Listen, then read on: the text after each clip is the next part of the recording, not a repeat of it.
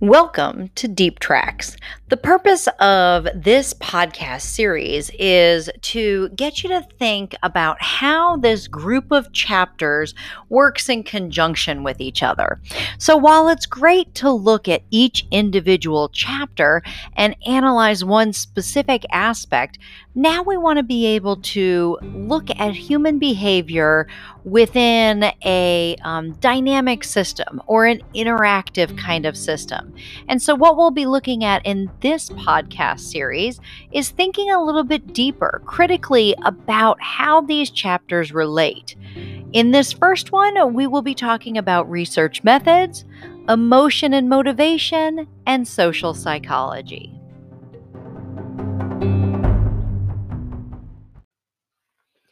While these three chapters seem like they're isolated and not related at all, I encourage you to think for a minute how the three are interrelated.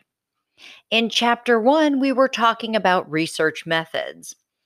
In chapter 9, we talked about human motivation and emotion. And then in chapter 12, we talked about social psychology. Now, we focused a lot on research methods, and the reason that we focused a lot on research methods was because then we talked about research within motivation and emotion, particularly the facial feedback hypothesis. And then we also looked at a different type of research methods in social psychology. Social psychology employs a lot of experimental research. However, when we're talking about researching with humans, we also have to be conscious of our ethical considerations. And so, looking at a couple of different research studies, the first one was Solomon Ash's conformity study. This was actually a great experimental research study design. He had a control group, he had an experimental group, he was manipulating how many people were around the person when they gave an answer and whether or not their answer changed. He manipulated whether or not the people answered out loud, and he found that there was a change with that one, with that variable as well. So we can very quickly look at this and say, this is a really good design, and we can show cause and effect because of this. So we can show through Solomon Ash's study that conformity occurs, that when there are people around, we conform our behavior. And so we can see a direct cause and effect relationship. Now, Solomon Ash, his research was great and fairly basic, but then Milgram and Philip Zimbardo were looking at questions of why. So oftentimes, the question that we're asking will guide our research. And when you look at particularly Philip Zimbardo's experiment, experiment was not really an experimental research design. It's what we would call a quasi experiment. He sought to set up an experimental design. However, in the process, he didn't have a control group. There was nothing really to compare it to. So it's really much more of even a correlational rather than an experimental design, because he was looking at whether or not his initial hypothesis in his research was whether or not anonymity, meaning stripping down, removing those personal aspects that we have, meaning our uniqueness, our hair color, our eye color, the way that we wear our hair, the clothing that we wear, if stripping that down and making everybody uniform changes our behavior. And so that's what he was looking at. Now, to have it be a true experiment, he should have had a control group, a prison in which the inmates didn't wear a uniform, the prison guards didn't wear a uniform, to determine whether or not behavior was really changed amongst the prisoners. Now, again, there's a lot of ethical considerations when we talk about humans, and that's one of the biggest downfalls of Zimbardo's study, is looking at the psychological distress that he created for these inmates. Another downfall of Zimbardo's study was that it's a great example of researcher bias. Philip Zimbardo himself got so caught up in the experiment that he started acting like the warden. And his job was no longer of a researcher, but that of a warden, in which he was really biasing his own study because he was feeding into those social roles. And so, even though he set out to experiment on one thing, his research kind of took a different turn, and what he gathered from the research was the power of that situation and the power of those social roles. So while his experiment wasn't a pure experimental design, we were able to gather some research from it and gather some information from it. Now, is it as strong of a research design as Solomon Ash's conformity study? Not necessarily, because there's a lot of confounding variables that factor into it. The other one was Stanley Milgram's shock experiment. Stanley Milgram's shock experiment, again, although it was lacking a control group, Stanley Milgram's shock experiment was much more of an empirical or experimental research design in that he brought people in.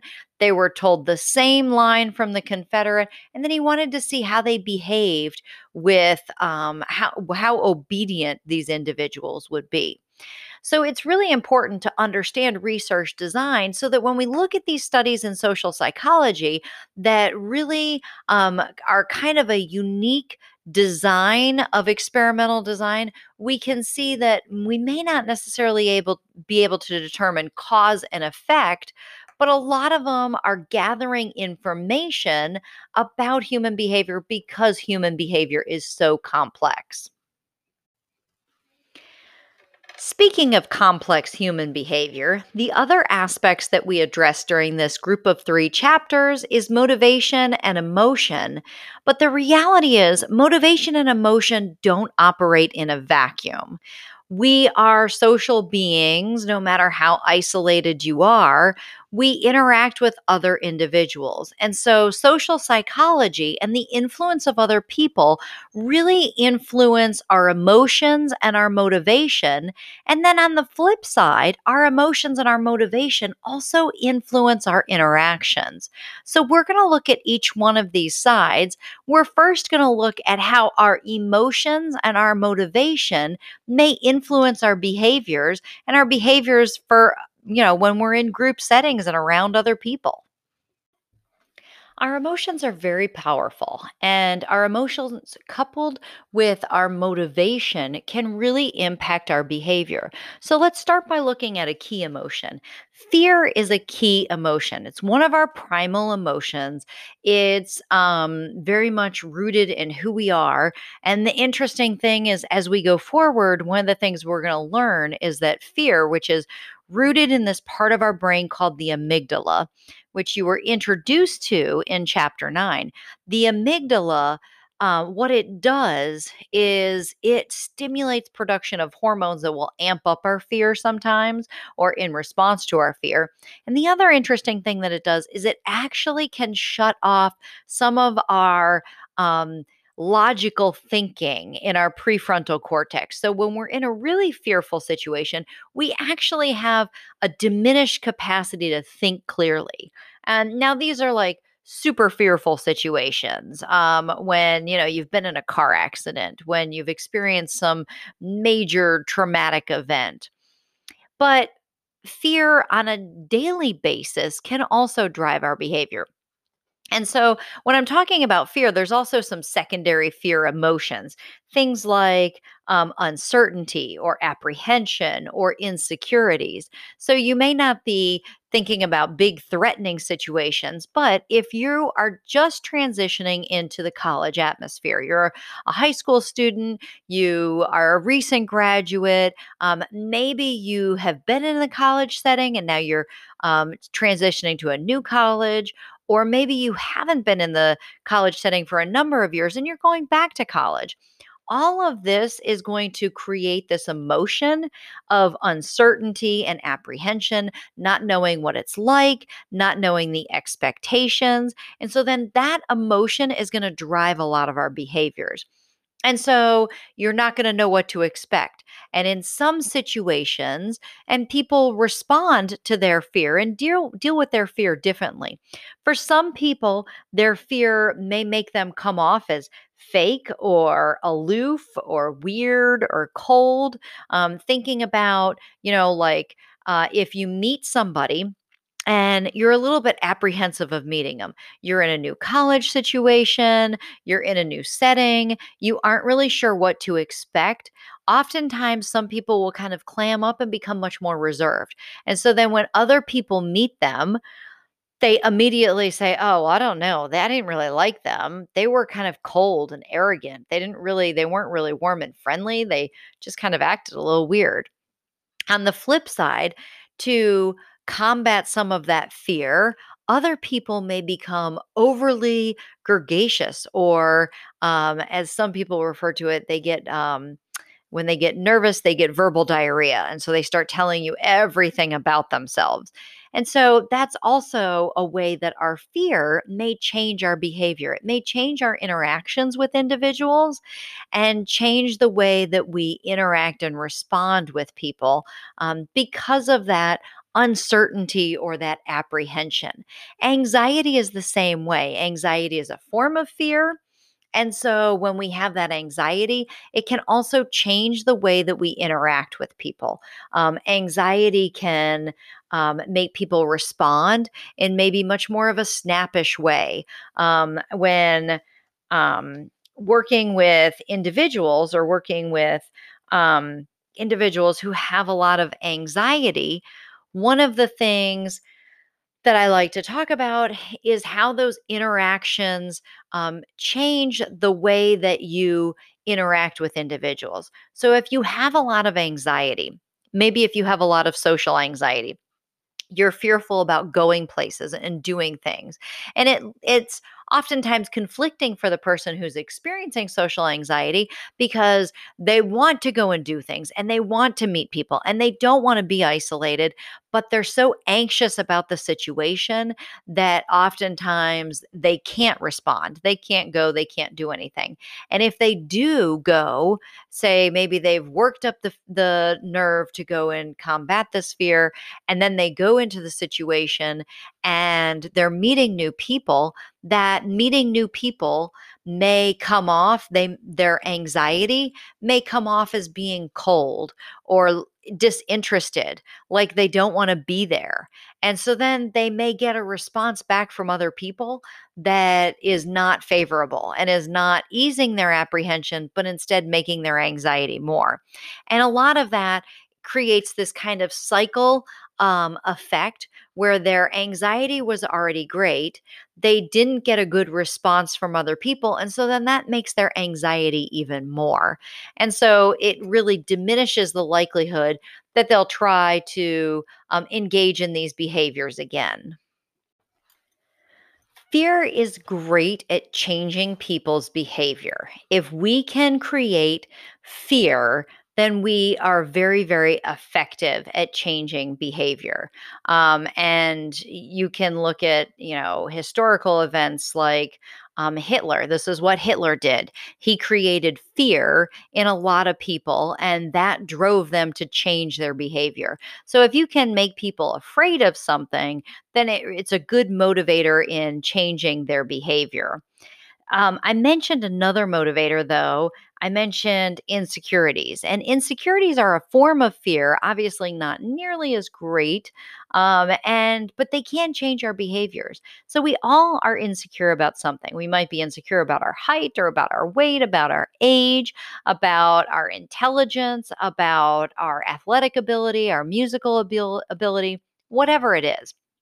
And we may have insecurities that last a lifetime, and you may have insecurities that come and go. So, if you are auditioning for something, or if you're trying out for a sporting team, or Maybe, you're waiting to be inducted into some honor society or something of that nature.